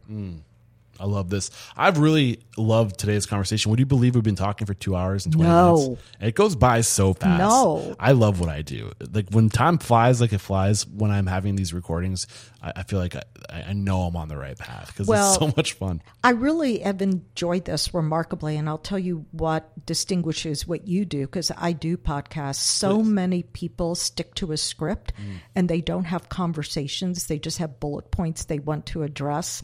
And I really feel as if we've gotten to know each other through this conversation. It's so much fun. Thank you very much. That's a great compliment. Thank you so much. We're not done yet. We still have the speed round. Oh my God. So we're going to take one more quick break to thank our sponsors, bathroom. and we'll be right back. It's no secret that restaurants have been hit hard over the past few years, which means restaurant owners and staff have been working harder than ever. Trying to meet the demands of in-person hospitality can be demanding, which is why I recommend Pop Menu Answering. Pop Menu Answering turns every restaurant phone call into an opportunity. It uses artificial intelligence to answer the simple questions that are tying up your phone lines, like, can I make a reservation, or where are you located? And over 50% of restaurant guests are happy to have their questions answered by an automated system. With the Pop Menu platform, you can customize answers for your restaurant, and you can choose the voice your guests hear, and even send follow-up links via text message. Pop Menu Answering picks up your phone 24/7, 365 days a year, allowing you and your team to focus on what matters most. Prevent lost customers and impress your guests with Pop Menu Answering. And for a limited time, my listeners can get $100 off your first month, plus lock in one unchanging monthly rate at popmenu.com/unstoppable. Go now to get $100 off for your first month and learn more about Pop Menu's full collection of tools at popmenu.com/unstoppable. Today's episode is brought to you by 7 Shifts. 7 Shifts is a modern labor management platform designed by restaurateurs for restaurateurs, and effective labor management is more important than ever to ensure profitability and restaurant success. Especially with this labor shortage, you need to rely and trust technology more than ever before. And dialing in your labor management is one of the most positive, dramatic impacts you can make on your business's bottom line. And when it comes to labor management, 7 Shifts is one of the most, if not the most, organically recommended labor management platforms on the show. Trusted by over 500,000 restaurant professionals, 7 Shifts gives you the complete toolkit you need to easily manage your team's schedules, timesheets, communication, tasks, tips, and more, all from one place. Best of all, 7 Shifts integrates with the POS and payroll system you're already using, like Toast, to make smart operating decisions and turn labor management into a competitive advantage for your business. Restaurant Unstoppable members get 3 months absolutely free. Get started at www.7shifts.com/unstoppable. That's the number 7, SHIFTS.com/unstoppable to get 3 months of industry leading labor management for free. We're back, and I just realized I forgot to ask you a very strategic question, a question I ask all my guests, which is an opportunity to constantly repeat my mission statement to inspire, empower, and transform the industry. How have you transformed personally? Who is Martha Hoover today versus Martha Hoover in 1989? I think the keen difference between what I started out being and what I've evolved to being is I care much more about other people than I do my own other people's success than I do my own. Beautiful. Now let's get into the speed round. Are you Speed ready? round. Come on. All right. Are we doing shots of vodka first? Hey, if it's on the table. It isn't, people. All right. The first question I have for you is, what is your it factor? A habit, a trait, a characteristic you believe most contributes to your success? Delusion. What is your biggest weakness? Delusion. What is one question you ask or thing you look for when you're growing your team? How does this person fit in with the values of the company? What is your biggest challenge today?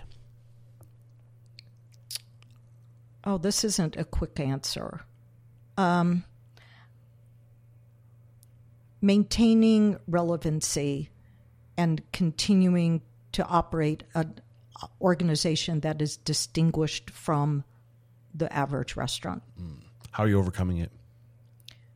It is a continuous positioning statement. We are becoming extraordinarily adept at communicating what distinguishes us. What is one code of conduct or core value you teach your team?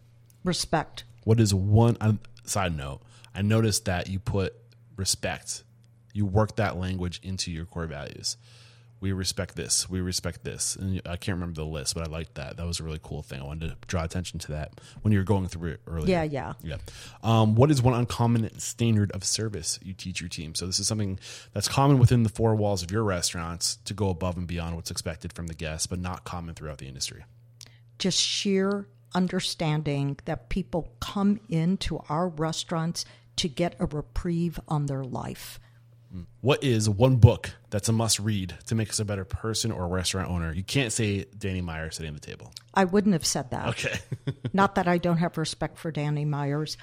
I right now am using the book Imaginable by Jane McGonigal as my new Bible. Biggest lesson from that book?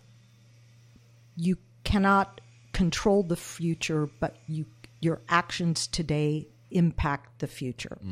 She is a futurist, and I am a pretend futurist. I love that sort of thing, so I'm going to have to get into that book. It's a remarkable read. Yes, thank you. What is one thing you feel restaurateurs don't do well enough or often enough? I think they don't talk about the fragility of their businesses. I think they hang on to this model that restaurants are theater and no one is supposed to see you sweat. What is one technology you've recently implemented in your business that's had a huge impact on profitability, communication, efficiency, anything along those lines? I will go back to Foodiger. Beautiful. And this is the last question. It's a doozy, so get ready for it. Doozy? A doozy? Okay. Yeah. If you got the news, you'd be leaving this world tomorrow. All the memories of you, your work, and your restaurants would be lost with your departure, with the exception of 3 pieces of wisdom that you could leave behind for your legacy and for the good of humanity. What would those 3 pieces of wisdom be? Wow. Talking about future thinking. The older I get, the more cognizant I am on my limited runway to make an impact. I believe in some very basic things. I'm not a religious person, so this is meant in the most agnostic or atheistic way. Do unto others as you would do yourself. One. I think is one. Second thing I would want people to remember about me. Is that what you're saying? Or what was the question? If you could leave something behind, knowledge, wisdom, 3 pieces of wisdom for the good of humanity and your legacy, what would those 3 pieces I think of wisdom another be? one is know thyself. Be honest to yourself. Always speak truth to power. Is that 3. 3? Beautiful.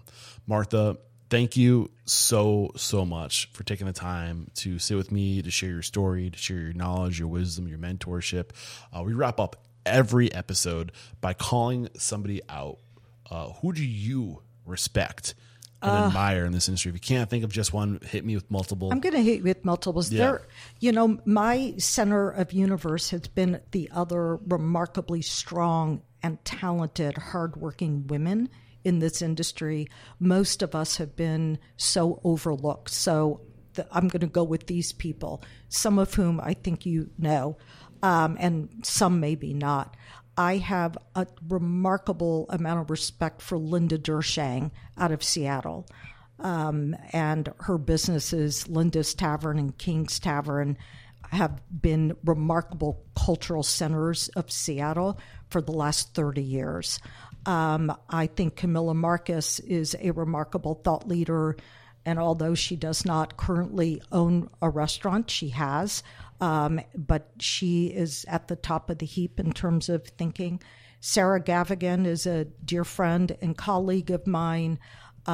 She owns restaurants in Nashville, Tennessee, and we keep up with each other and talk high-level philosophy a lot.